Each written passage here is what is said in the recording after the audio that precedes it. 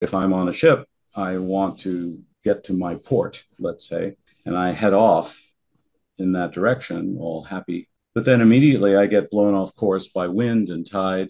And so I have to say, oh, that's where I wanted to go. This is where I'm going. That feedback makes me want to act in order to achieve my goal. So that's the essence of it. That's what we would call our first order cybernetics.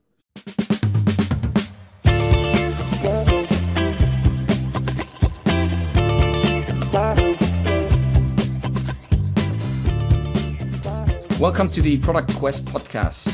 Thank you for joining us on our journey to better understand innovation and product strategy. My name is Jonathan Edwards, and joining me as always, my co-hosts Jan Vermuth and Scott Burleson. One word that comes up often in design and innovation is the word need. Goals are central to Alan Cooper's influential goal-driven design. A famous book in jobs to be done theory is called What Customers Want. And of course, the word job is right there in the name, jobs to be done. Chairs, rocks, stories, stars, information, music, and countless other things do not have needs, goals, jobs, or wants. But people, animals, organizations, societies do have these things. And they have them because they are what we might call purposeful systems. They can have goals and try to reach them.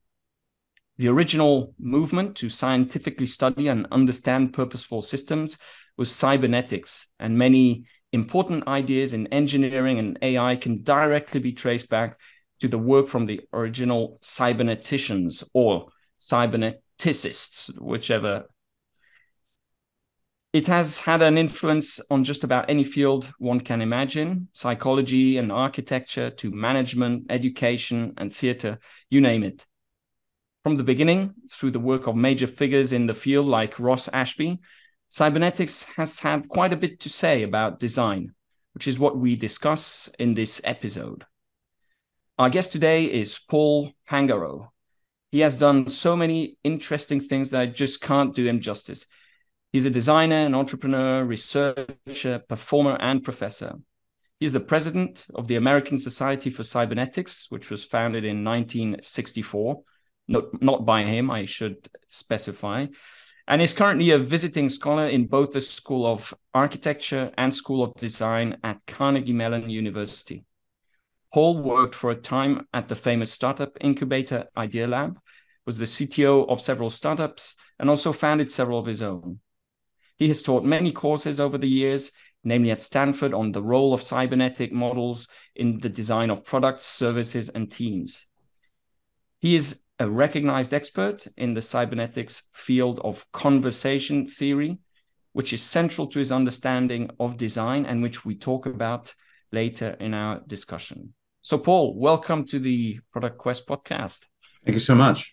Thanks you. Thanks also for all the careful preparation. I appreciate it very much. Wonderful to be here.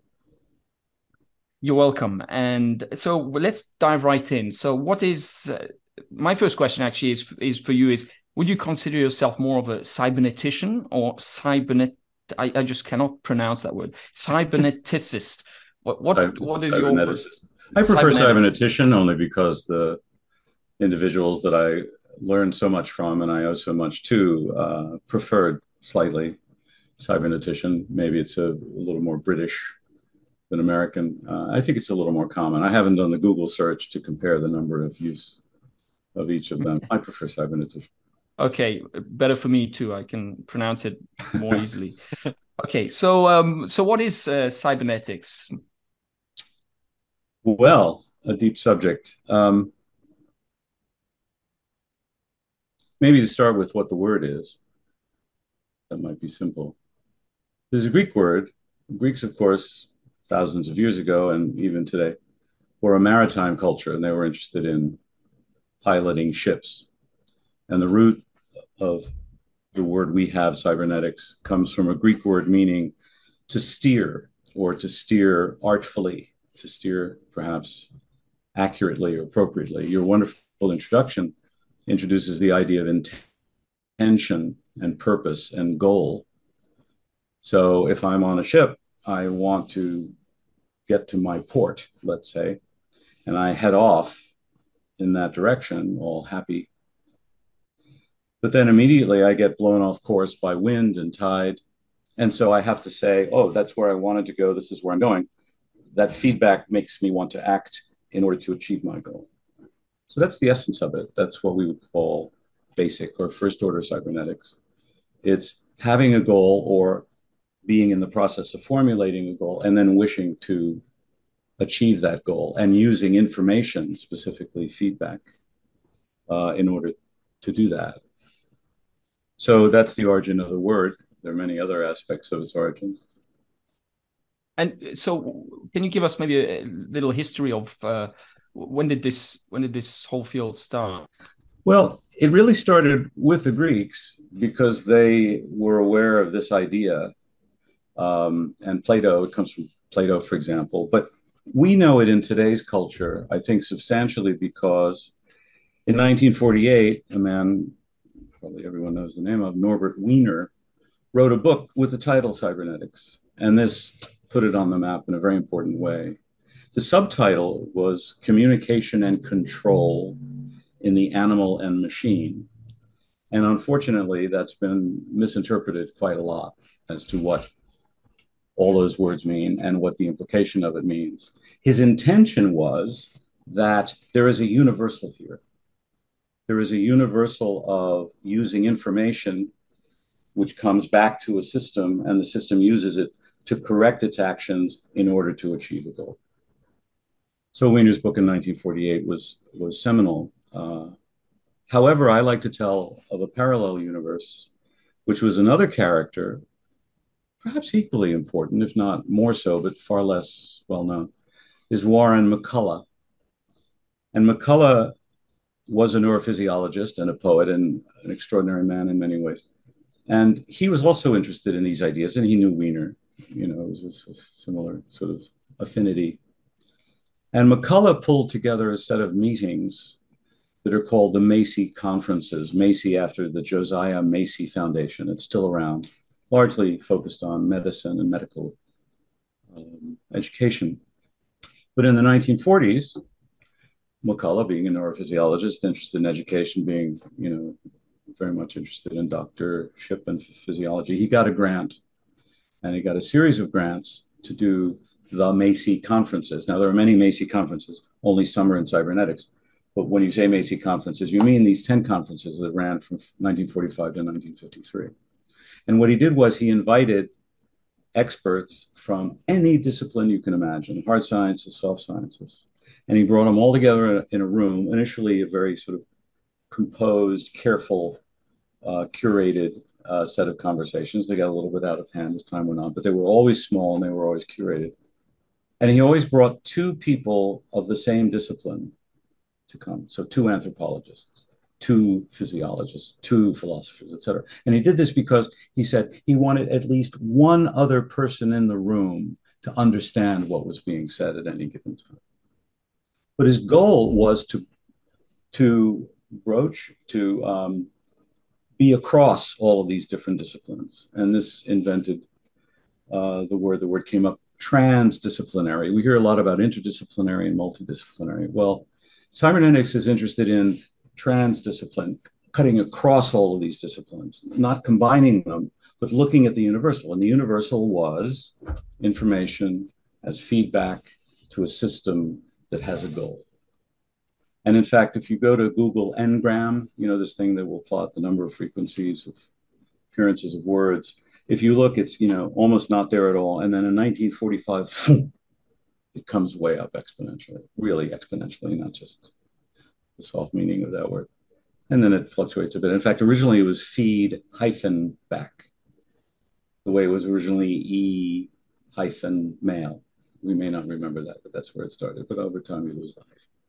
You lose the hyphen, you keep the idea. Anyway, I would claim feedback is in the common culture because of that exponential rise.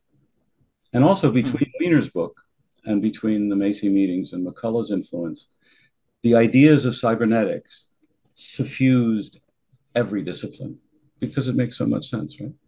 I don't care if it's a cell or a linguistic system or homeostatic control of oxygen in the blood or a thermostat controlling what's going on here or an autopilot in a car. They're all the same from the point of view of using feedback and information to achieve goals. So Could you that, maybe expand a bit on that with these examples you gave? In what sense are these feedback systems? well, thermostat is the canonical example. Students get a little tired of it, but well, let me go with that. So I'm in a room and I have a system in the room called the heating system. What does that comprise? These following necessary pieces. There's a sensor which says, what's the current temperature? Oh, it's 65 Fahrenheit or whatever. Then there's the goal setting, which is I want it to be 70 Fahrenheit because that's comfortable for me in my situation. So this comparator takes the current state, 65, the desired state, 70, and says, ooh, that's not so good. And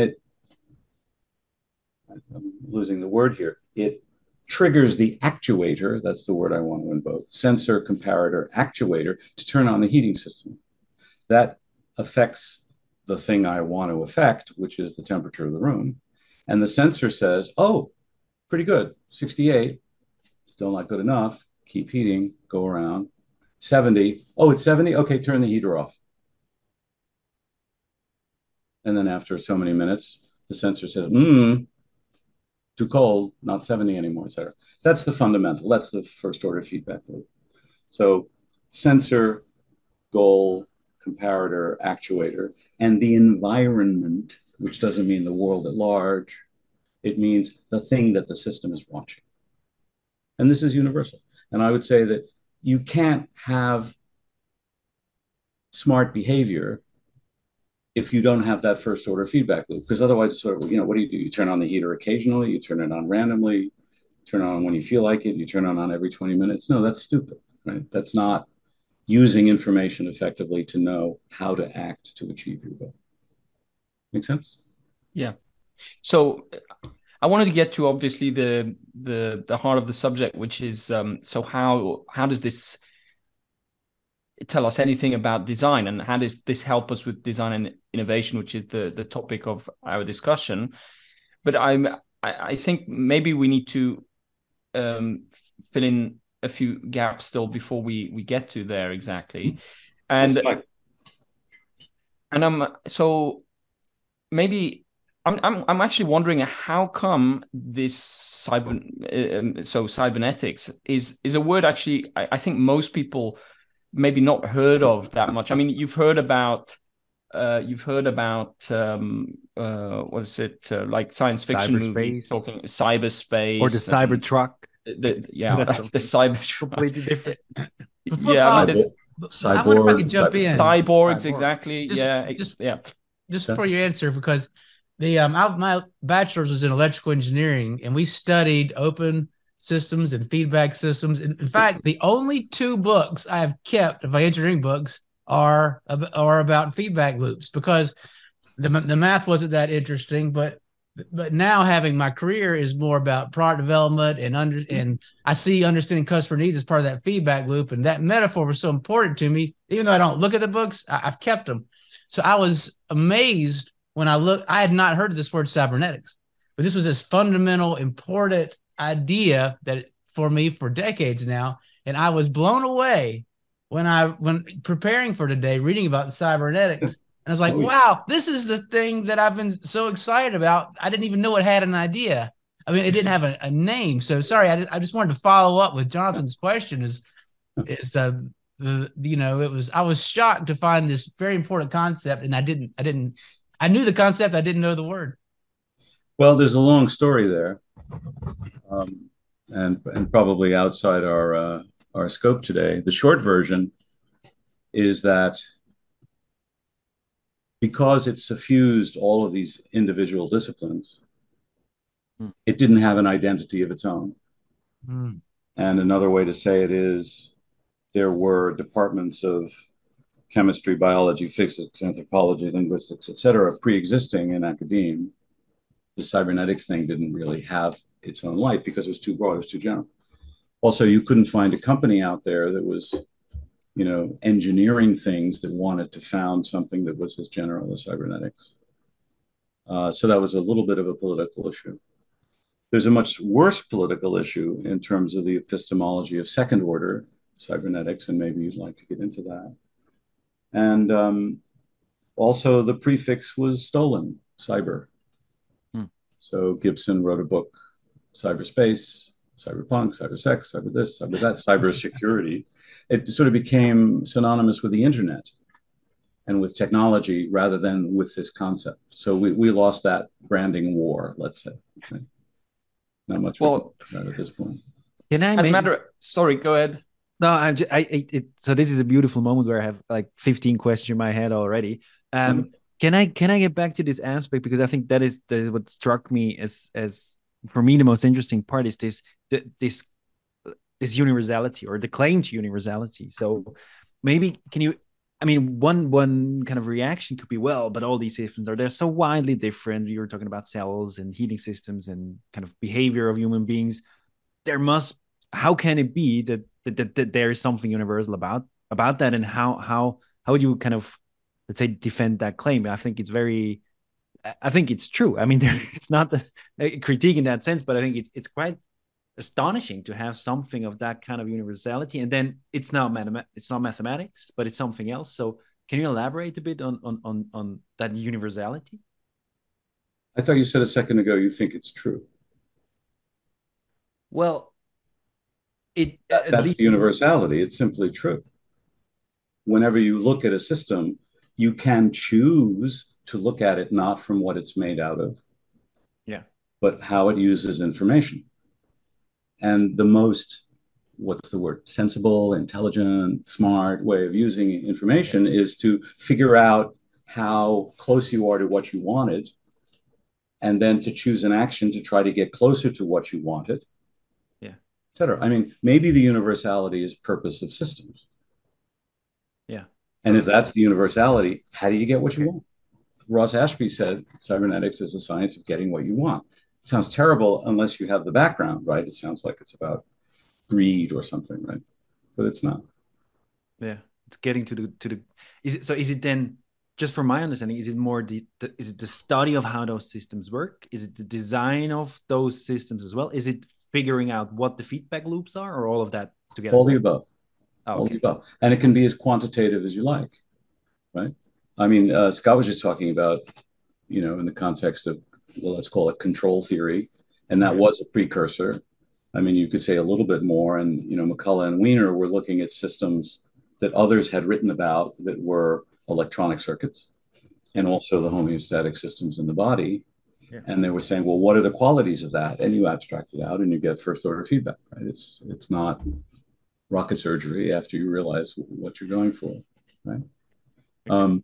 So I think from there, it's a simple story to want to have something that is broadly universal. But the most important thing to say is that we as observers say what the system is, and we say that information is what's happening there.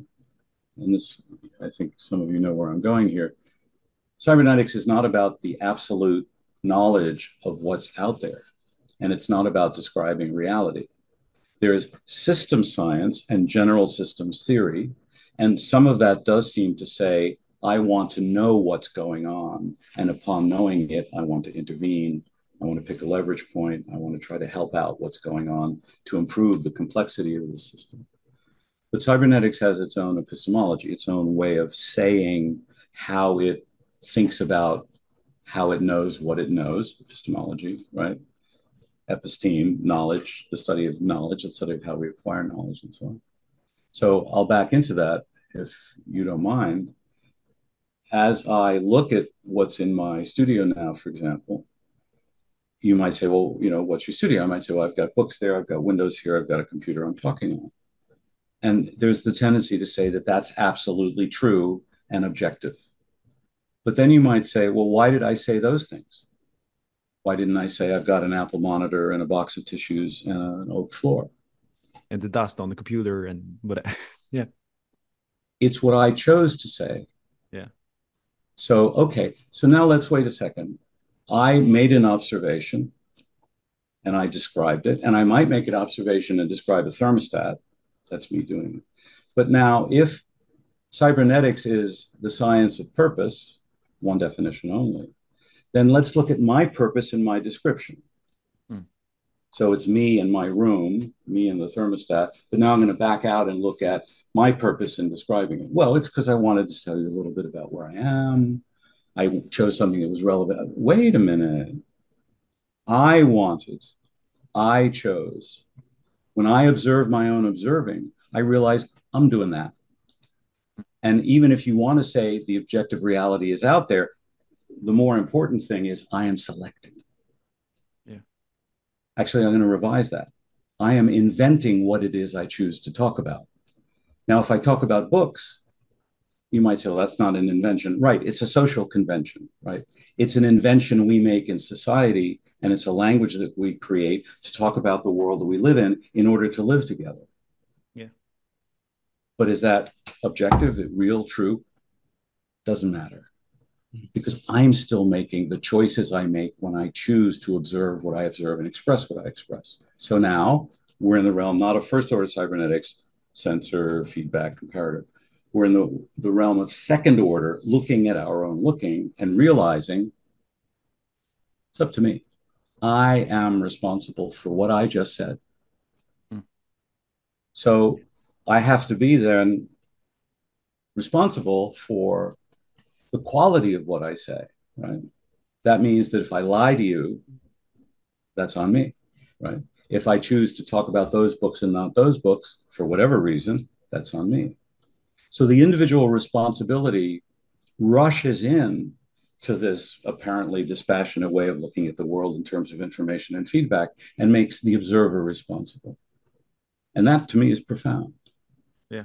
System science doesn't necessarily have that. Science is interested in other things. Science is interested in the accumulation of knowledge and the consensus of how to get that knowledge and how to talk about what reliable knowledge means. Scientific method, experiments, blah, blah, blah. Right? Cybernetics is not science. Cybernetics is about getting what you want. Cybernetics is acting in order to get. And that get might be specific. I'm on a ship. I want to get to port. I want to describe to you a little sense of what's in my environment. I want to build a thermostat. I want to build a product. I want to build an organization. I want to design a government. All of those things are intentions and goals, which are not necessarily fixed. Hopefully, they're not fixed. Yeah, and I'm sure we'll get into that aspect a bit. Forgive me for jumping in. A bit late.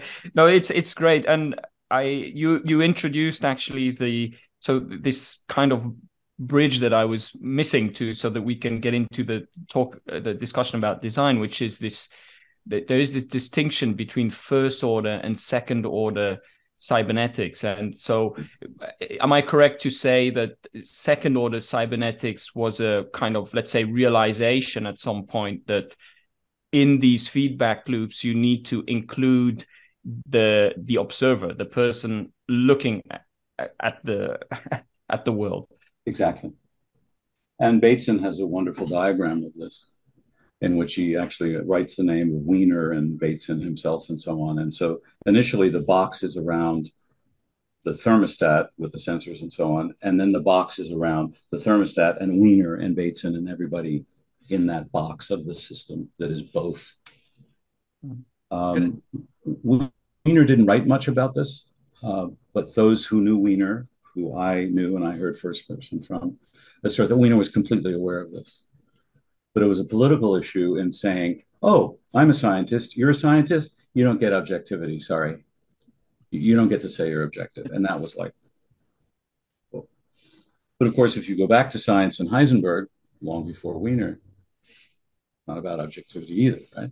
It's about I don't want to get into Heisenberg, but it's about the question you ask. The question you ask gets you the answer you get, right? More than some kind of objectivity. Science is a consensual act. It's a social act. Anyway, that's about the constructivism and about reality and all that other stuff. Can I try a scenario? I mean, the first order cybernetic loop is super interesting, but then it's like the second order is just like, well, I just like have to expand my brain a bit. I'm if I could try a scenario. Let me know if I'm thinking about it right. I'm imagining playing music and I'm playing a guitar. And my first order loop is I'm listening, I'm hearing, and I'm making some adjustments to what I'm playing to get to what I want. Mhm. Now, so that maybe that's the first order. Would the second order be more like I back away, listen to the recording at a higher level, and that is that my second order loop, and then I could. Am I thinking about that correctly? You are, and it lets me make what I think is a valuable distinction. Yeah. Going back to the thermostat, which I think is a little bit cleaner, but it's no Okay. more valid than yours. My room is 70 Fahrenheit. First order loop's working great. Yeah. But I'm cold. So I go Okay. over and I change the goal of the first order system in order to Ah, bring it to 72 to make it warmer. So in terms of architecture, that's a second order loop. And that's what you're describing in music. You know, I'm ah, making my music, I'm doing fine, I'm making the music I want, but wait a minute, is this the music I want to be making? right. Or I'm on this chord progression and then my colleague over there is doing some jazz thing and I want to join him. So I change my goal. Ah, So that's the second order architecture, if you will. But the second order, but the consequence of looking at your own looking, of pulling out and looking at yourself as the system that is under scrutiny, that's where you get this moment of, wait a minute, I'm doing this. Whether I have access to reality or truth or objectivity, not the point. The point is, I am always doing things that I am responsible for when I describe a system as X versus Y. And we'll back into this. So that really, I think, clarifies things because so we have this second order cybernetics where we include the observer, and you could ask, okay, that's a nice sentence. What does that actually change? And I think you've expressed it very nicely. It's yes, we have systems, feedback loops that can achieve goals, but who sets the goal? And I think that's exactly that is the question. Yeah, exactly. Yeah. And I think that um, that gives us all the material we need to get into the question of, okay, so how can this kind of thinking help us with design and innovation? So how do you see how does cybernetics relate to design and innovation for you? And maybe if you can just start by giving us already a definition of innovation so we know what we're talking about. I mean, what's your definition? If you don't mind, I'd like to go in the first order you suggested, because there's a beautiful segue from cybernetics to design, which is Herbert Simon has this definition of design, which starts out everyone designs. First of all, that's a wonderful moment, right? It's a democratic thing. It's not something that only experts do. Everyone designs, who devises courses of action, like a boat aiming toward a port, aimed, courses of action aimed at changing current conditions, existing conditions, into preferred ones. Preferred conditions implies a goal. Current conditions implies, you're ready, a sensor. So design, he says, Herbert Simon, not a cybernetician, says design is essentially a cybernetic process of looking at what you have, current conditions, what you want, preferred ones, and devising courses of action to get from one to the other. It's the same definition I gave you earlier of the boat heading toward the port. That's what design is, right? Now, it's more complicated than the boat heading toward a port, I think. It's more dimensional, right? There's a lot more going on.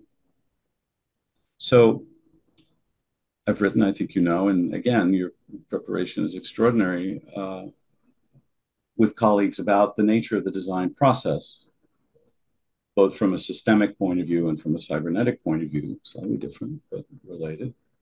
And ultimately, how the process of design can be reviewed and changed, improved, I don't think is too conceited, with the knowledge that it's essentially a cybernetic process. Now, of course, we already have a lot of those aspects in conventional design methods, right? We do research, that's a kind of sensing. We make a prototype and we try it out, that's a kind of actuating. We see the result of that prototype or the trial, perpetual beta, version 3, 4, 5, et cetera. All of that speaks of information as feedback to the thing that it is that we want, and also the fact that we change what we want as a consequence of seeing what goes on. Cybernetics also has in common with design in a complex world the idea that we can't know everything about it. It's not a scientific endeavor, it's not an objective endeavor, but we can try things and see what happens. And as a result of those trials, do better. That's another way of saying that. Now, you asked about innovation, and that's a bag of worms. In the last couple of days, it's been a long time since I went to Google Ngram. You hear that I'm a fan, and looked at the word innovation in the titles of books on Amazon. I think it's probably peaked and gone down now. So innovation, nova, right? An egg, something that is new, to make something new. Some people define innovation as something novel. Some people don't like the idea that design is about novelty, because if it's only about novelty, then what am I, an artist? Aren't I trying to solve a practical problem? If I can solve a problem over here with something that's already been solved over there, that's not really novel. It's an application across domains. Isn't that valuable? Isn't that good design? Isn't that innovation? So my colleague Hugh Dubberly, and much of what I'm discussing here comes from my long-term collaboration with him. We talk, as I think you know, in one of our papers about pure novelty is not the goal of design, but rather getting what you want, solving a problem that you have defined, finding a problem that you think is valuable, to define in a way that leads a path toward not necessarily a solution, meaning a complete solving or a complete removal of the negative, but rather an amelioration of the situation, an improvement of a situation that maybe can't be made perfect. You can't reduce all of the ills to zero in wicked problems, as you probably know. So innovation, again, Dubberly and I and another colleague, Nathan Feldy, some years ago now, worked on a very large concept map poster, which proposes a series of feedback loops involved in really bringing about innovation. And the fundamental definition, our definition, there are many, is it's, I have to remember now. I've got it if you want from a quote. Is it from value an interview change? you gave, innovation is a new insight that leads to change that has real positive value. Thank you very much. The insight was what I was fitting. It's an insight, right? So you're seeing something in a way that you didn't see before that brings about a change, and that change has positive value.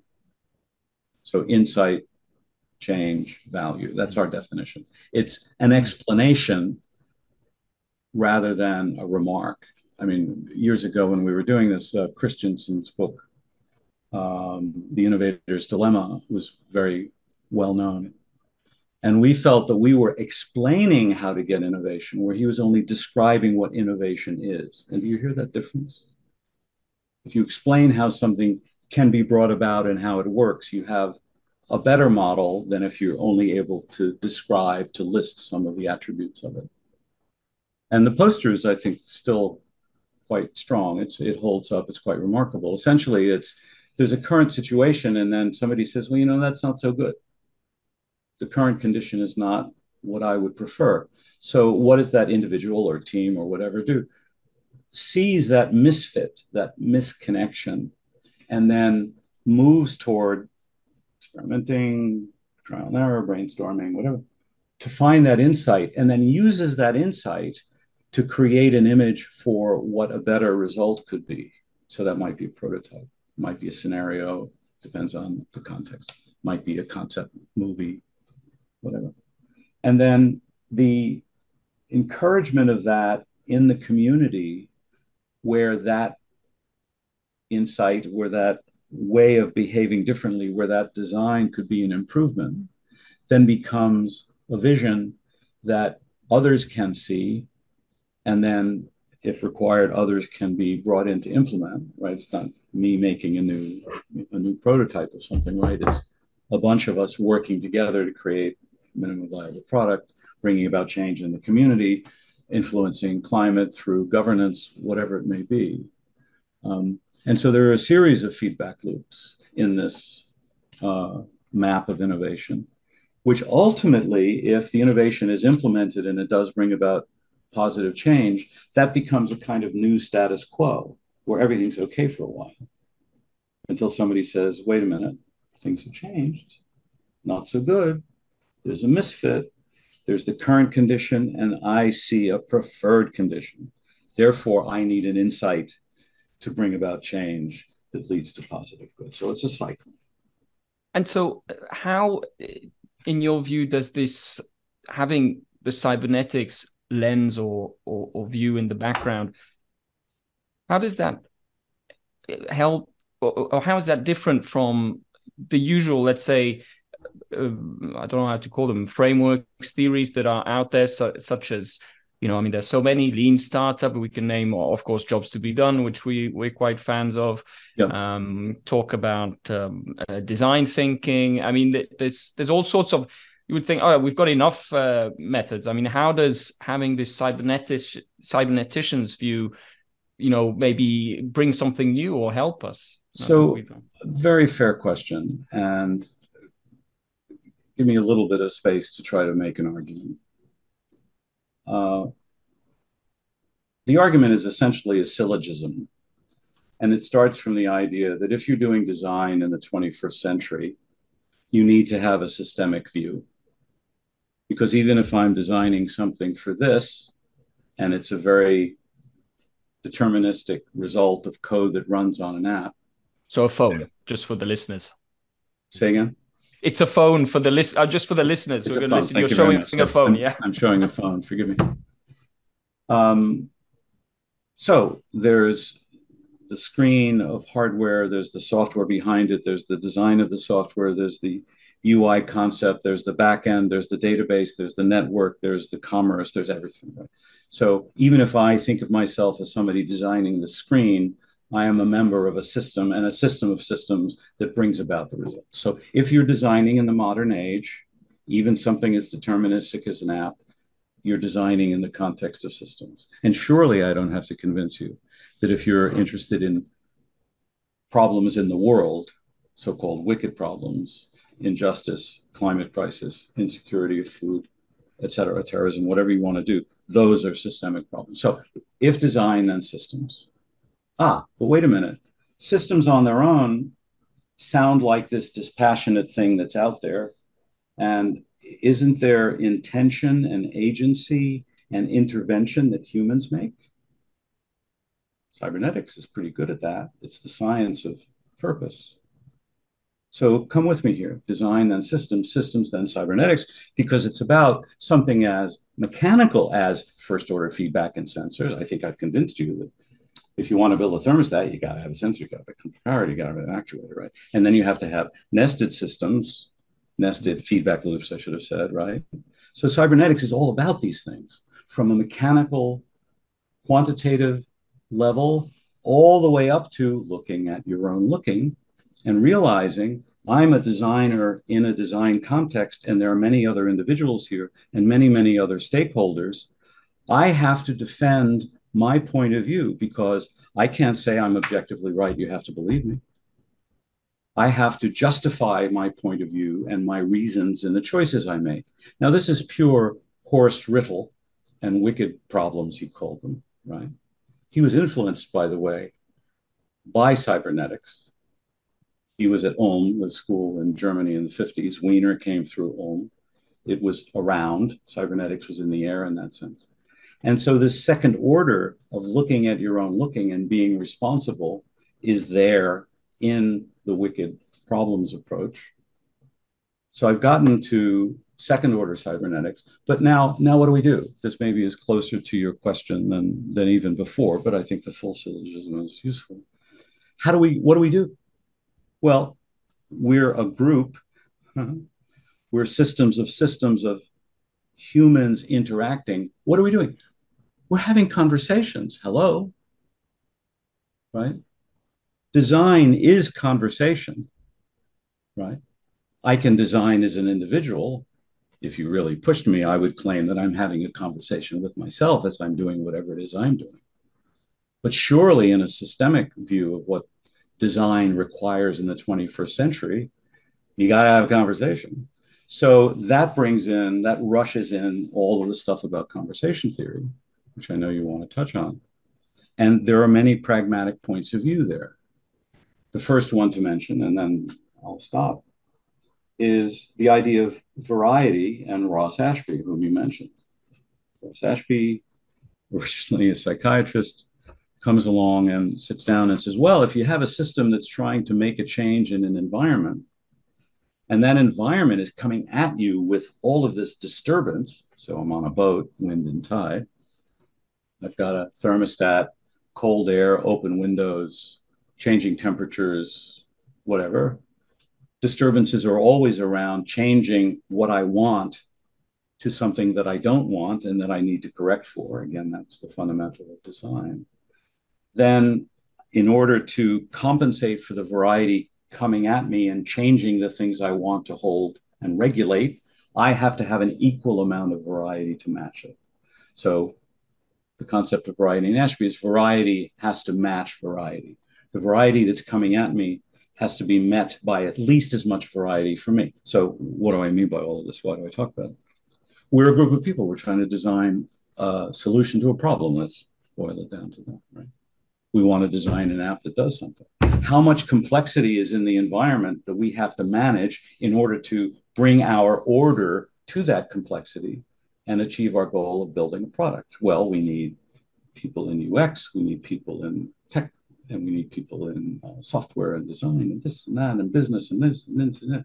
We need variety in the room, variety in the conversation in order to build something as simple as, I'm waving my phone again, an app on a phone. And now we're going to approach a wicked challenge in the world, which involves politics and socio-technical complexities and all that. Who do we need in the room to even start to think about that problem?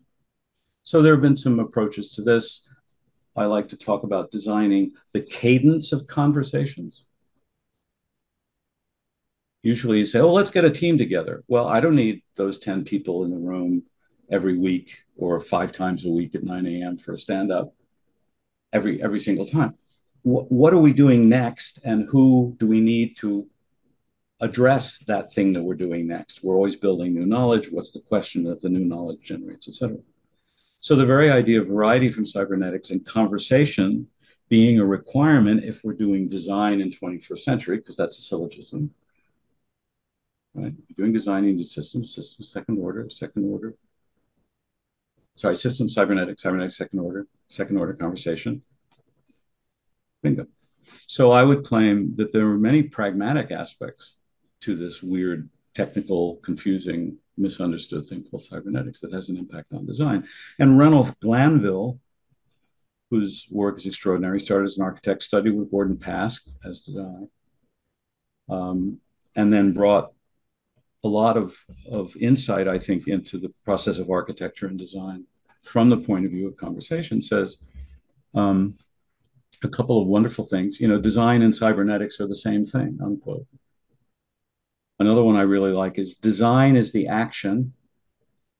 Second order cybernetics is the explanation. And I think that's just fantastic. Wow. Sorry, yeah. Can I sneak? I need to sneak in a couple of questions. I really like this. So to me, a lot of this sounds a lot. Okay, in other terms, and correct me if I'm wrong, it's like there is a kind of a perspectivism built into cybernetics. It depends on the perspective that you take, and they can change, and they depend on. I mean, built into the word of a perspective is there is a point where you look at. There is a focal point where you look at, and that's kind of the goal that you want to achieve in a certain sense, or where you want to go to, or what you want to get. But how do you, I mean, mostly you're acting as a team or very often it is the case that you're acting. So, and what I experience very often is that goal, or that where do we want to go, or what do we want to get to, gets lost. They get confused about it. There is debate about what it is. Or we start off going in some direction, and in the middle we realize, is that really where we want to go? So how do you kind of, I don't know if that's a conversation, so but how do you manage that agreement on a goal, that finding a goal, that even sometimes even daring to have a perspective and say that's That's where we want, and not there. So I can't give you a formula, and I can't give you, as you can for, design thinking, double diamond, or, 5 steps or 12 steps or however many steps. I can't give you that. But what I can say is, if you think about what a model of conversation could help you with, it would, for example, say that we have to start in a place where our language is sufficiently similar to have the conversation. Yeah. And when I say language, I don't obviously mean English or a European language or an Asian language or anything like that. What I mean is, what are the distinctions that are important to us and the relations between them?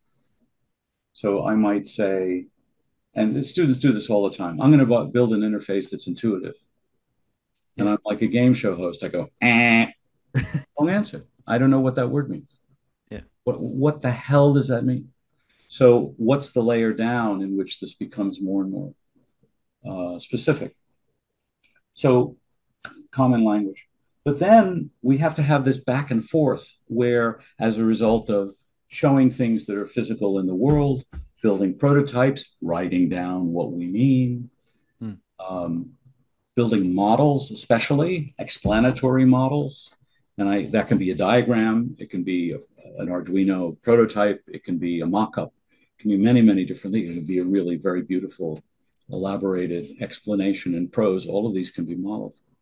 And we have to assure ourselves that we mean the same thing by those. We need to have agreement. And the consequence of agreeing on, yes, that's it, that's where we're going, we're not done yet, because if we build something based on it, then we really test if we really agree. When I was in Silicon Valley, I used to love to tell the following story. I was often, called into a group of startup people. And the first question I would ask is, do you have a strategy? Oh, yeah, we have a strategy. I say, great, show it to me. Is it written down? They say, no, it's not written down. Oh, no, it's not written down. No, it's not written down. Okay, so what is it? And exactly as you would expect, in that next 10 minutes, you would see all of the disagreements in the room because they didn't even bother to write it down. Yeah.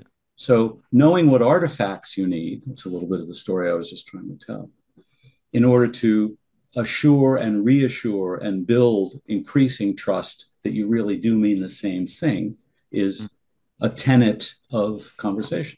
We do that every time. I say pass the salt, that's pretty unambiguous.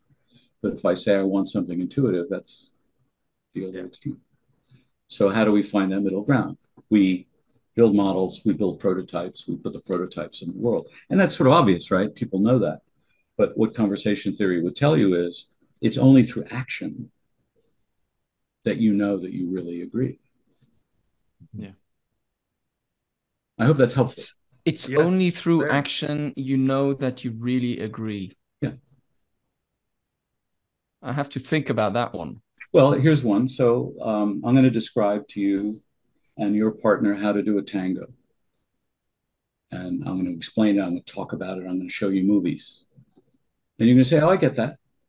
And now I'm going to ask you two to dance. Which is the better proof? That you say, oh, yeah, I get it, or that you can really dance together? Because agreement and conversation is a kind of dance. Gordon Pask used to use this analogy a lot. Part of the time, you're shoving the partner, right? You're controlling the partner. You're saying, I want you to move here. And in some circumstances, they'd say, how dare you? But instead, they realized that what you just did was part of a goal you had, and they have the same goal or parallel equivalent goal, so they can shove back. And that's really what conversation is. It's a kind of mutual shoving under agreement of what's allowed and what's not allowed. What kind of shoving is allowed? Shoving sounds violent, right? But in the sense of gentle push. Yeah. Say again? It can be a gentle push. Be a gentle push, right? Exactly. No, I don't think I think about it that way. I think about it differently. And if you thought about it differently, you might see the following. Yeah. I had someone, a student in class the other day when we were talking about the elements of conversation. She said, I think provocation should be part of your model. Really? Provocation? We use that word a lot here. If a student who speaks English as a second language goes to a dictionary and looks up provocation, they think, no, I didn't mean to provoke you, because they think it means something violent. But what we mean is, what's your idea? No, come on, I'm going to provoke you to think differently about that idea. Come on. You know, friction would be a kinder word, right? I want to rub against what you're saying. I'm not going to just say, well, that's good.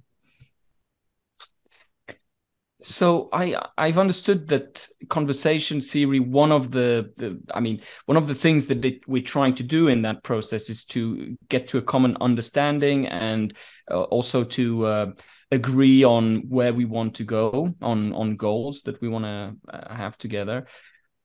Is there anything else within the conversation theory? I mean, is that basically what we're trying to do with the conversation? Wonderful question. I think I would now, let's zoom out a level, as we like to do, to move to the second word.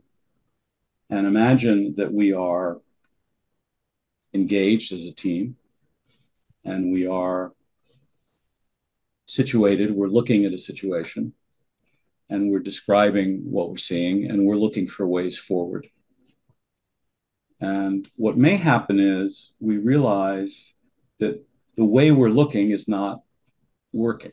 Working meaning not allowing us to say, yes, we have a grasp of what we're experiencing, not allowing us to say, okay, I can see where we might go with that and how we might lead in a direction that would be an action that would be a kind of design outcome.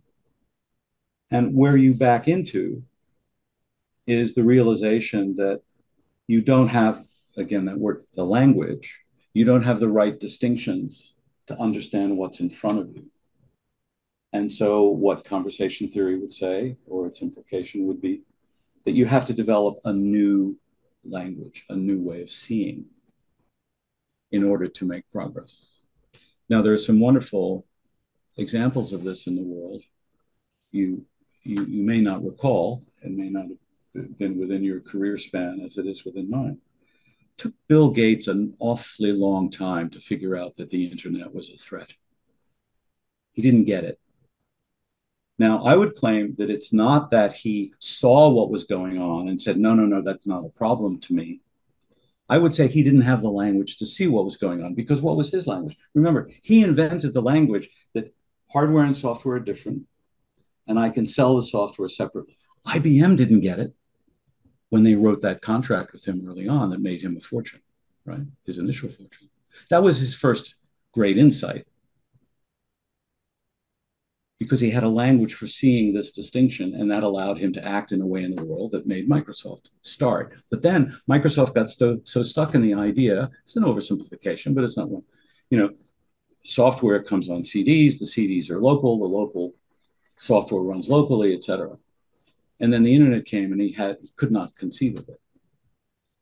And then one day he said, oh, I get it now.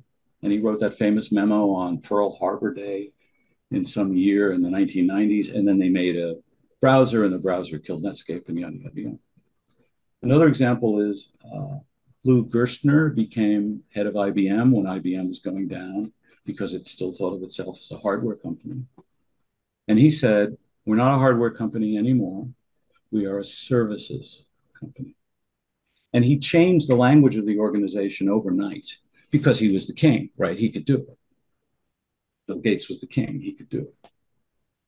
But most organizations don't work that way, because the CEO has a vested interest in the business as it is.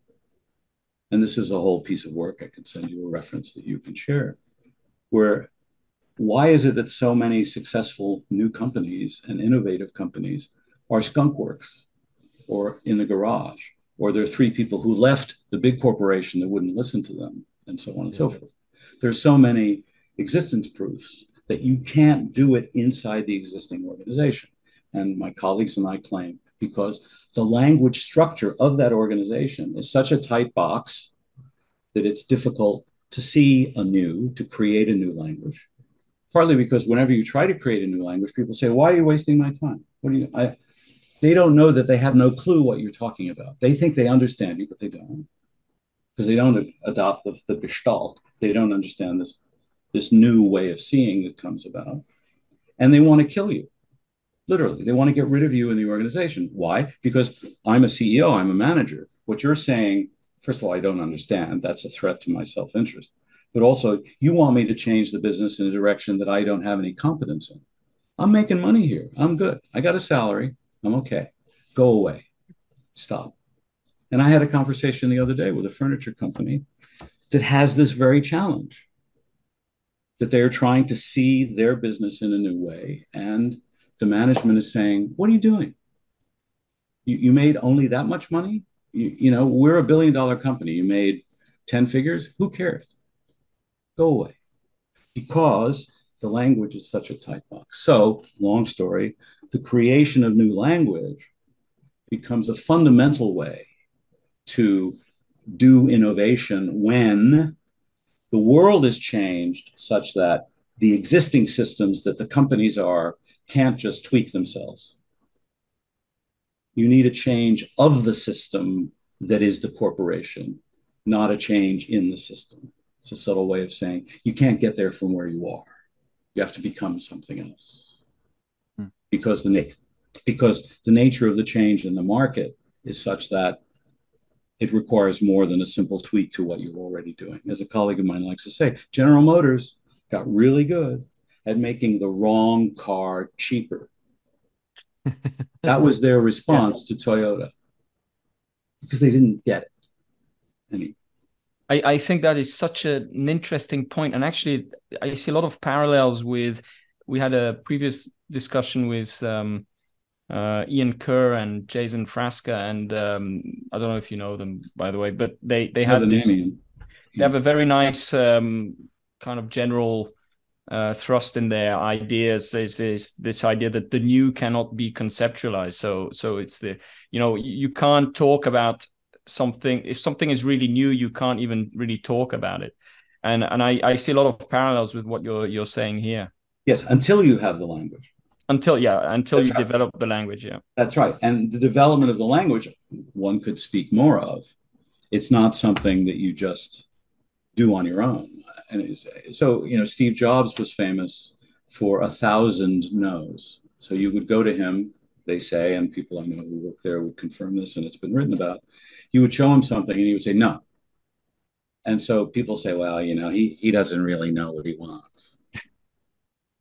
No, the point is he has an intuition for what he wants, and he knows that's not it. He doesn't yet have a language to describe the difference. But that intuition was powerful. I mean, think of the crap we'd be carrying around in our pockets if he never existed. Yeah. So he had, he was right more than he was wrong. And I think maybe I want to test a little bit your intuition on this, but right. I think I completely agree with that. I mean, there's this link between basically what you can see, what there is, epistemological component and language. I mean, I'm 100% on board with that. And then but how do you see, like, if we take a company as a system or a structure or whatever you want to call it, why is there a tendency to maintain the language? Why is there a tendency even that in some companies, others might be different, but there's some companies out there where it seems to be that it's these language things, it's almost like at one point it was very moving. It was more like words were open, and then they kind of cool down and become stiff. Like, you know what I mean? Like, why is that? So I think there are a number of reasons, and it's an excellent and important question. And I could send you a short document that I think captures it, but let me give you a little taste. And I touched on it a little bit before, but let me go a little further. So a company comes along and is successful, and it's making money. And so how does it make more money? By doing the same thing more efficiently. Yeah. And my colleagues and I claim that what that means is it narrows its way of seeing and its language in order to become more efficient. And that of its nature eliminates a wider view, narrower and narrower, solving more and more minuscule problems, TQM, Six Sigma, all of that kind of stuff, such that the language becomes even less able to see change in the market, change in the environment, that means what you're currently doing is going to be obsolete. an example of a long-term client of mine, and the character who stimulated this little booklet I'll send you was a DuPont for many years. And what DuPont didn't realize was that they said, oh, we're fine. We're making money on nylon. Everything's good. But they didn't realize that the rate of inflation was faster than the rate of increase in what they could charge for nylon. That's a signal. And why didn't they even think about that? Because they were based on macromolecular chemistry, at least that division was, right?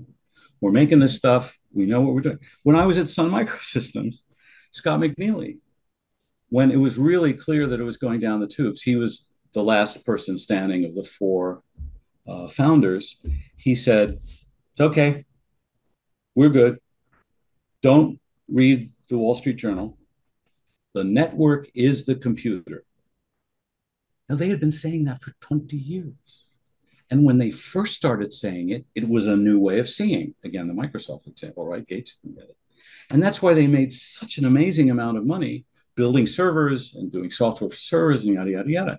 They grew exponentially for a long time until the market had changed. They didn't realize, he didn't realize, that they were not unique anymore, that there was competition, and that there were other ways of solving the problem of bulking up on servers, including the cloud and so on and so forth, which came a little bit later. So you see the world in a way that has filled your pocketbooks, has made you money, has made you important, has given you a high title. And now somebody's saying, hey, you're going to fall. You're screwed. You better change. And you say, wait a minute, I'm fine. I'm still making money, I think, right? I'm still important. You're telling me that my company is going to be overtaken by another company or another idea that doesn't exist yet. You're crazy. I don't understand you. The language you're using, I think I understand, but I really don't. And I don't know that I don't, et cetera, et cetera. And then every attempt to push against that by anyone at any level is met with the resistance of the strongest thing of all, which is my self-interest and my self-importance. Yeah. And the resistance of that is greater than any great idea. And so what do? You leave and start a startup. You create a skunk works. You don't tell management what you're doing, all of the other kind of stuff. And of course, the act of creating new language, which we haven't touched on, is itself really hard. And it's not predictable, right? It's not in this book that I keep referring to. There are 3 orders of change we talk about. So which book? Can you just remind us which book it was? I haven't named it. It's called Notes on the Role of Leadership and Language in Regenerating Organizations. I can grab a PDF of it right now if that's useful.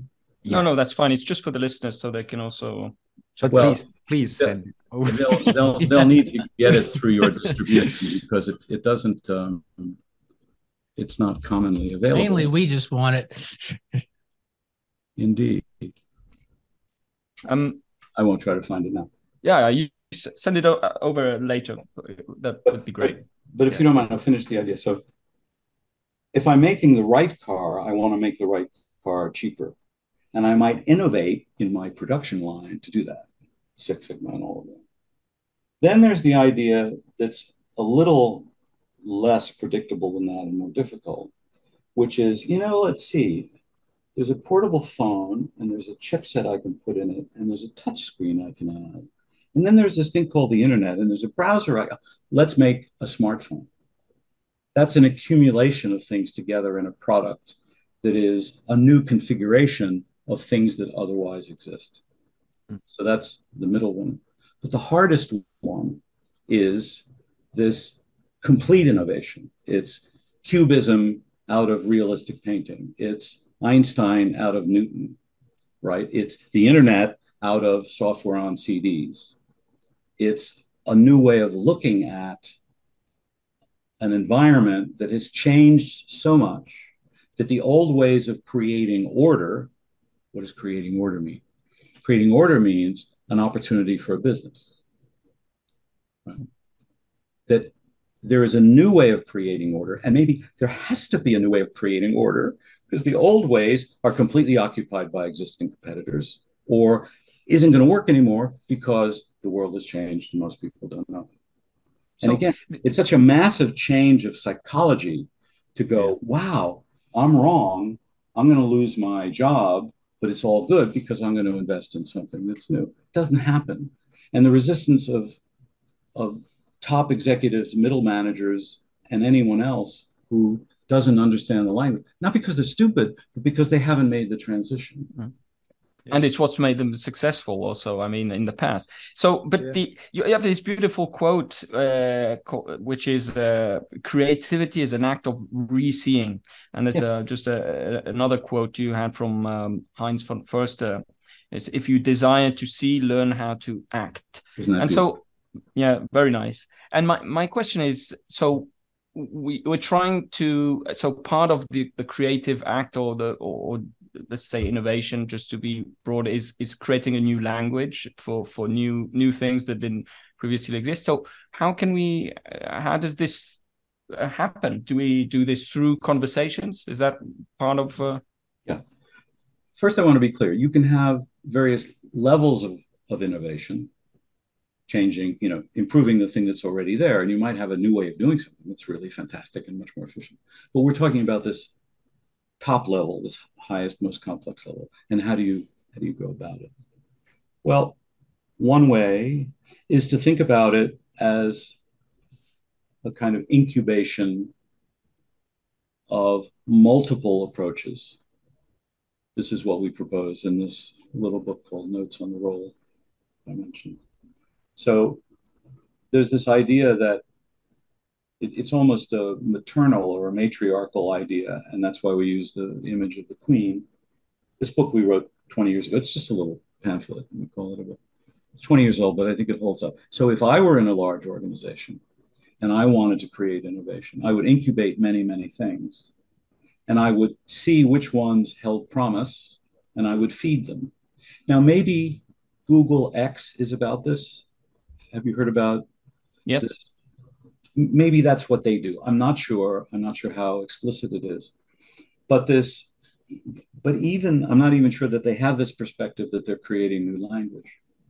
And a lot of that has to come from, and now I'm going to get a little bit hand wavy, intuition,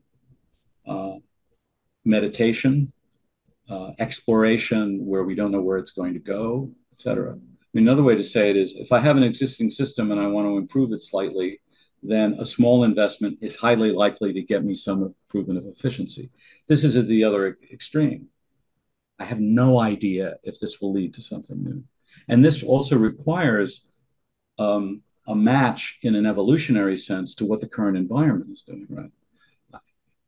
There was a moment in time when an electric car wasn't an innovation. It didn't make sense because it didn't match the environment.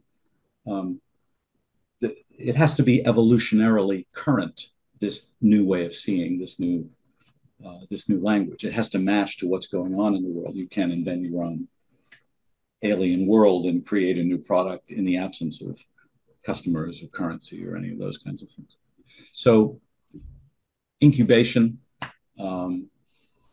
promoting those that are promising, letting the others go, but also focused on conversation and on variety in the room, on acting and making and going through this loop, observing, thinking, acting. There's no prescription, right? Yeah. Well, despite what they might tell you with design thinking, forgive the interruption, I have to get this rant in. Despite what they might tell you, design thinking leads to innovation. This is absurd, right? Innovation is exactly the thing that you can't predict you can get. That's the whole reason why it's cool. If anybody could do it by applying design thinking, the world would be a perfect place and everyone would be innovative. It ain't so. So this is where I want to kind of make the connection with a theme that our listeners know well about and that we like also, which is this jobs to be done theory. Yeah. So the idea of jobs to be done. Are you? Do you know about it? Yes, of course, sure. So I want to get your ideas on how these two visions connect. But first, I'd like to use a quote that I really like that I got from one of your papers. Well, it was actually a conversation. It's called The Cybernetic Perspective on Design and Creativity, a conversation with Dr. Paul Pangaro, which people can find on your website. Mm-hmm. And he said, so we tend to think of creativity as problem solving, but if I tell you what the problem is, I've already narrowed how I am seeing it. Yeah. And therefore, I narrow what possibly may come from it. Yeah. And I thought this was a very interesting quote, and wondered if you could expand a bit on that. Sure. Problem solving is what people talk about all the time. Some people say design is problem solving. And there's value in that up to a point. But I think that idea has become, forgive the bluntness of this, unfortunate and maybe obsolete. Again, Horst Rittel, simple problem, my light doesn't work. No argument there. How do we fix it? Not a problem. Is it the light bulb? Is it the socket? Is it the power? Is it this? Is that? No ambiguity as to what the problem is and how to go about it. But the interesting problems, even if they're not fully wicked problems in the world, which have social components and technical components and environmental natural components. So we commonly think of design as problem solving, and a lot of people quote that. And you can go to a lot of schools and look on their websites if they have design departments, or you can go to agencies and so on. Design equals problem solving. It's a common way of thinking about it. If I say what the problem is, that starts me down a particular path. For example, the classic example is if I have a light bulb that isn't working, it's a simple problem now.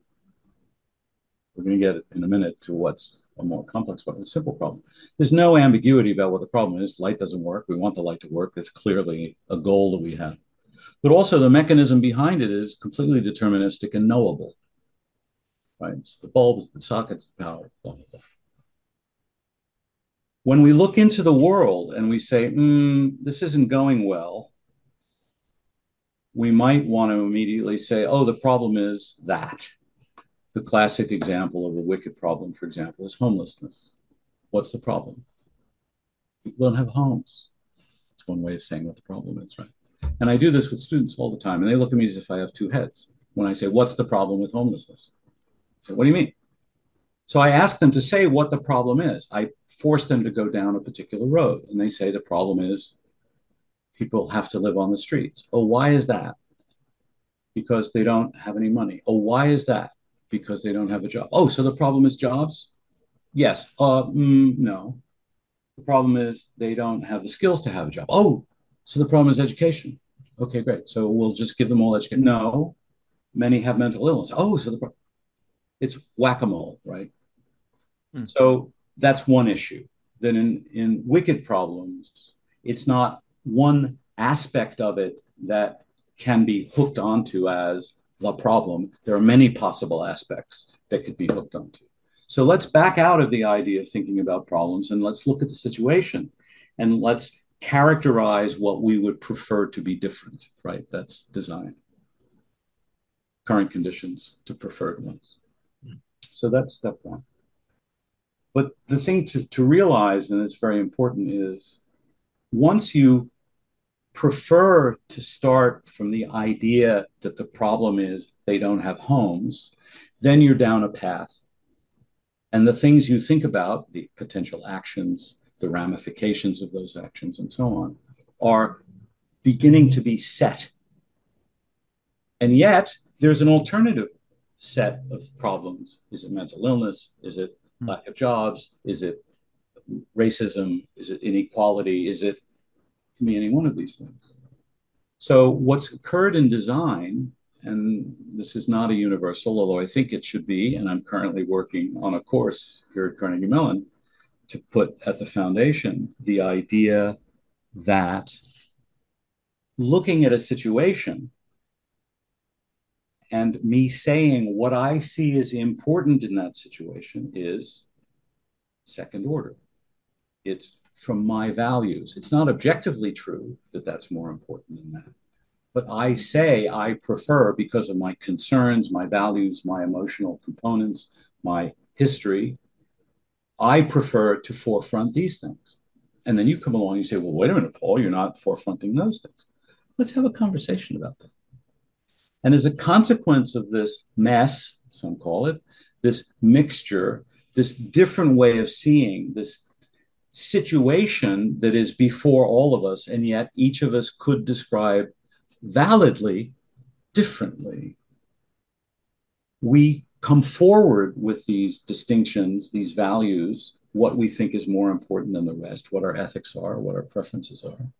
And only by coming to a consensus, a sufficient consensus, to say, okay, we agree that we think going in this direction now for these reasons, always have to have a rationale.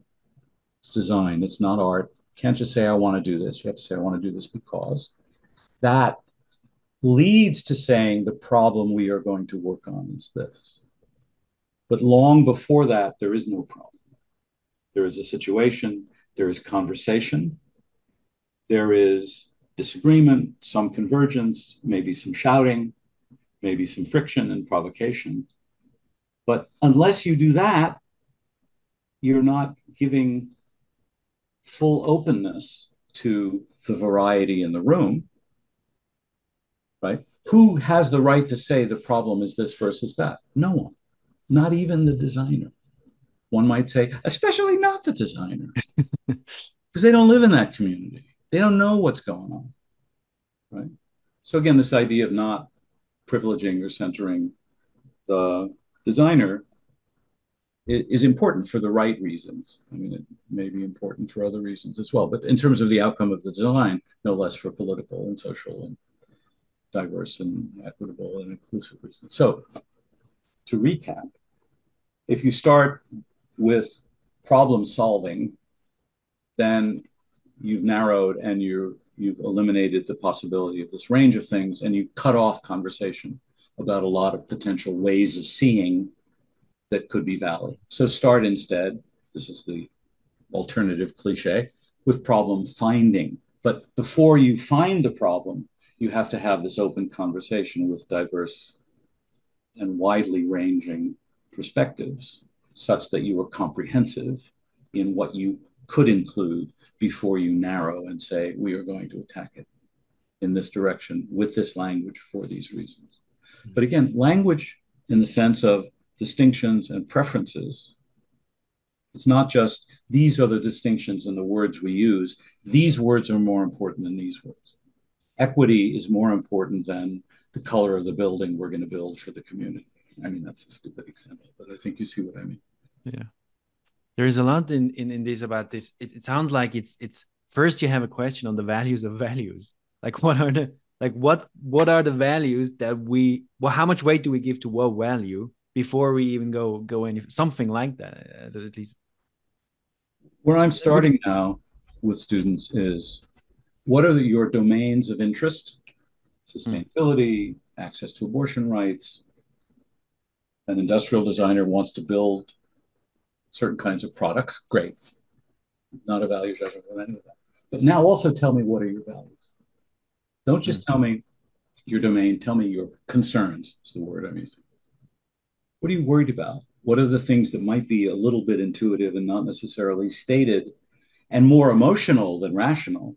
Bring those forward. Got to have those. They're there anyway. They're inside, right? Yeah. Everyone is biased, right? It's like that old thing. Oh, you have an accent. Everybody has an accent, right? Everybody has bias. Yeah. Let's talk about it in the best way we can, and then become open-minded and inclusive to alternatives. I like that a lot. I always say, if there is this sentence where people say, "Oh, well, that's a made-up word," but aren't all words like? But all anyway, words. That's a different. Absolutely, all words are made up.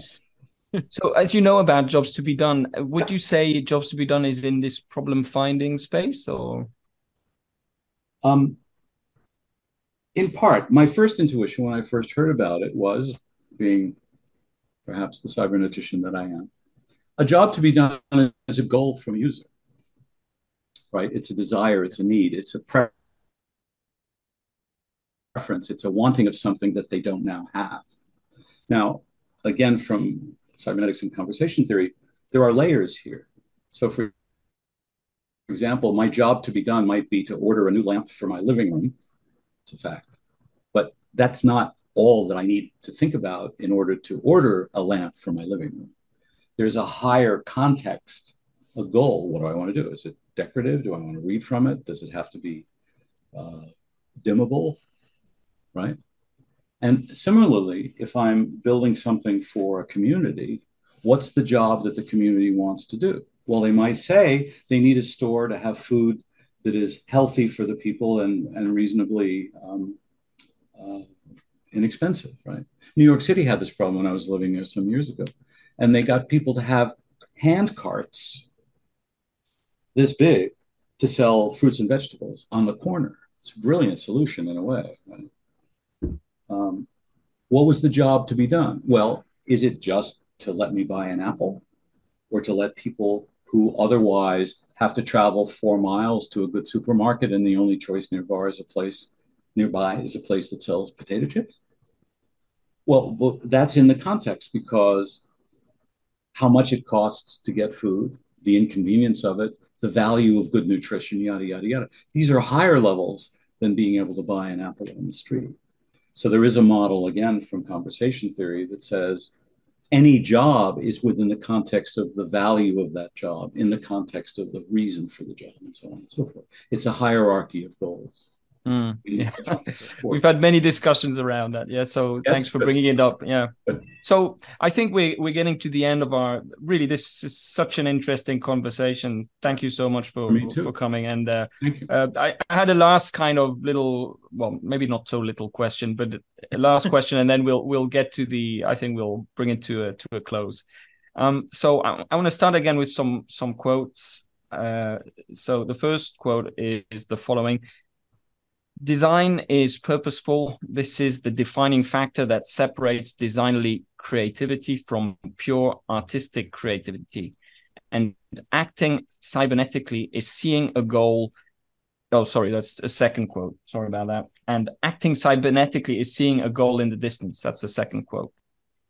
And then, so that is one idea. Okay, so acting cybernetically is seeing a goal in the distance.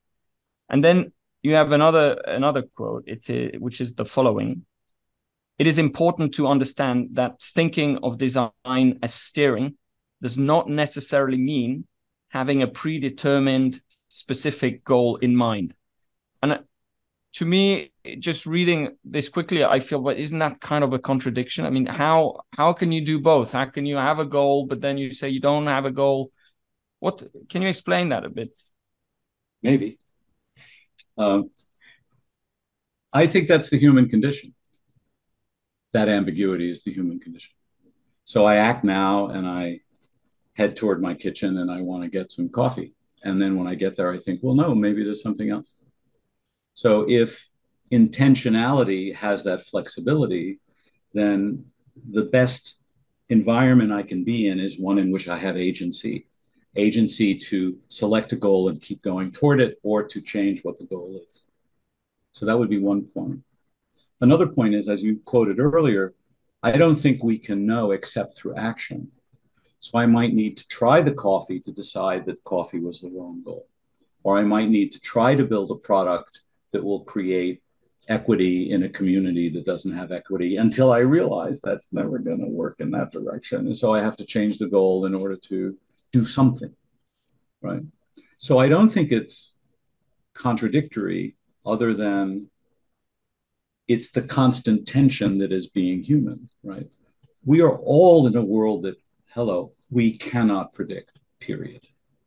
Yeah, we can get pretty good at what the weather's going to be like in a couple of days. We can figure out CO2 is really going in the wrong direction, 2050, oh my God, etc. But even though so much of the world is unknowable, I might walk out in the street and I live on the street where the speed limit is very high. And in fact, people go twice the speed limit, and it's really dangerous, right? I mean, I might not do well in that context if something goes awry, something goes flat tire. We live in a world that's fundamentally unknowable, and yet we can act in the world, right? We can try things. We can see as a consequence of what we tried, what was successful in our terms in our shared terms, in our societal terms, right? At different scales, individual, community, nation, globe. We're not doing very well globe-wise. We're not doing very well nation-wise. We can try all of these different things and do the best we can to keep going. I mean, that's what nature is, right? We're analog biological creatures. We have all this other stuff going on that makes us think otherwise. But you know, my dog or the bird outside or the squirrels there are so many of nearby, you know, they're doing okay. They're just, you know, figuring it out moment by moment. We have the advantage and the disadvantage of cognition, and the worlds we create that way, which can just be creating problems for ourselves if we don't realize what's the fundamental. We act in the world, we have intention, we create intention. We need to live together, we need conversation to live together. We need to create equity in order to be, you know, as Heinz von Forster loved to say, person A is better off if B is better off. My friend Larry Richards liked to say B is better off if A is better off. Certainly. So we live in this flux of interactions, and the best we can do is to formulate what we think is okay right now, try it out. Yes, it was. No, it wasn't. And to just keep going. So the tension is there. I wish I could say it's not a contradiction. It is a contradiction. But that's the nature of life. Scott, I think you had a question. I do, and by luck or something, I think it dovetails with the point you were just making, Paul. Right. Yeah, I've got so many notes everywhere, and even I just wrote down one just now. You said we're in a world we cannot predict, and that the future is unknowable. And I've got a section of quotes. These are sort of fun where people try to predict the future. One person said 640 kilobytes of memory ought to be enough for anybody on a PC. That's Bill Gates. Fooling around with alternating current AC is a waste of time. Nobody will use it ever. That's Edison. And there's a lot. There's just tons of these. Sweet.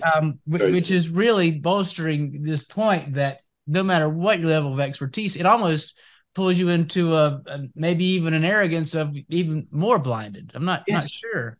Yes, because you're invested in a way of seeing. Yeah, in a way of seeing. And then you referred to the leaders have a way of seeing. And in a business, that the engineers have a way of seeing. And probably, I imagine these sort of converge together, and these stories we tell each other take on this air of truth the more we tell them. So that is a backdrop. My question for you is this: what's a scenario? And then I'm going to ask your advice for this scenario. Okay, so imagine that we have a company and we have a product that's number 2. So we're not number 1, number 2, solid market share, but things could happen. We're going to have a big summit, a big strategic meeting where we want to think about the future, and where it is, to your words, we cannot predict, that it's unknowable. What do we do? What do we do to try to do the best we can to prepare for that future? Well, the question may be unanswerable, but fair enough. I think there are two things I would say. One is the baseline is, again, a great quote from Heinz von Forster. If you wish to see, learn how to act, which is only by doing things can you get anywhere. But that may seem like a sort of a brush off, and I don't think it's fair to brush off such a question. I would say to return to the center of what it means to be human. And let me invoke another great influence and an extraordinary character, Umberto Maturana. Do you know this name? Biologist. He never liked to say he was a cybernetician, but we adopted him nonetheless. He always said he was a biologist. And a privilege to have known him a little bit years ago. What he would say is, if we want to bring about change, rather than immediately say, oh, let's make a new technology. Let's do this. That's new. That's new. That's new. And to privilege new above all else. Let's first decide what we don't want to change. And he said, what we wish to conserve. Again, values, concerns. And if we decide what we want to conserve, that sounds like we're constraining ourselves and we're limiting ourselves and all that. But he says the following. He says, once we decide what we want to conserve, we open a space of possibilities in which change can take place.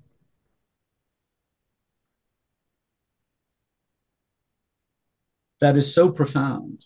Tell that to the AI guys, to the people building ChatGPT and worried about the singularity and building robots and whatever else they're doing, right? Can we decide what we want to conserve? It seems to be difficult for us on the planet to do that. We're not very good at conserving the environment, et cetera, et cetera. But that's the best I can do as a way forward in an unpredictable world, because at least we're holding on to something that we think is important. And again, I think what's important is we are biological analog creatures that are part of nature that, unfortunately for nature, have extraordinary powers of destruction and influence.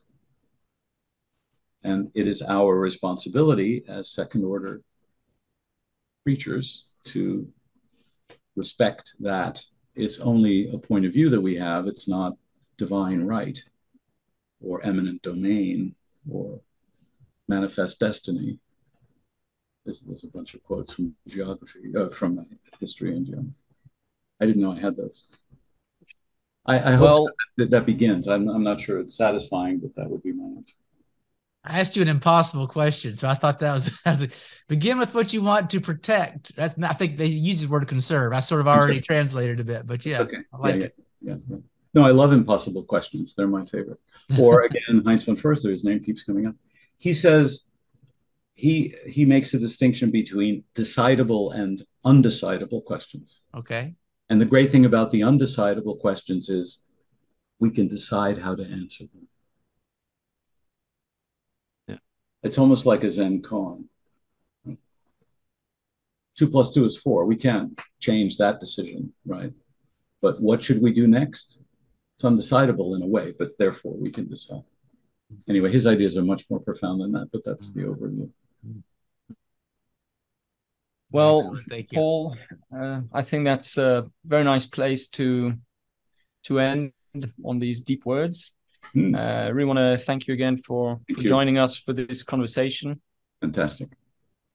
And I wanted to, is there anything else you would like to add at this point? No, just my appreciation for your thoughtfulness and your preparation. And I will send you a bunch of things, and feel free to share whatever you think is valuable.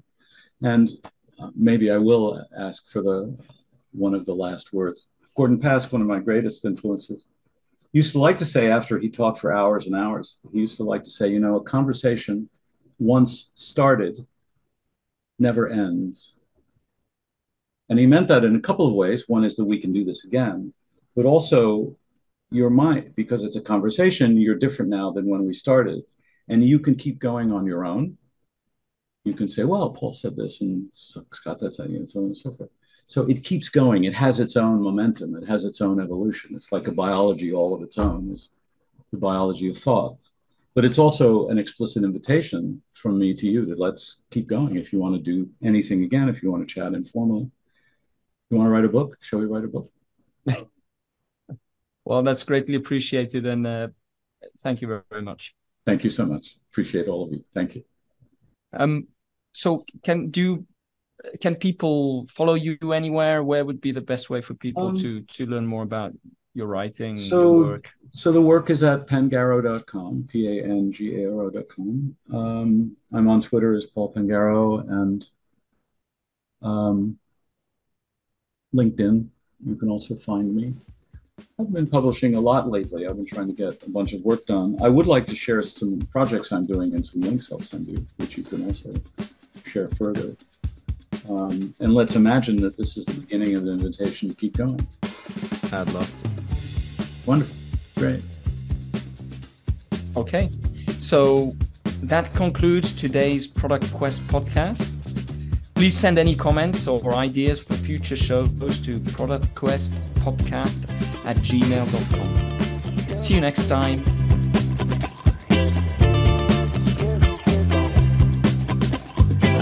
Thank you so much. That was absolutely amazing. I've never had so many notes.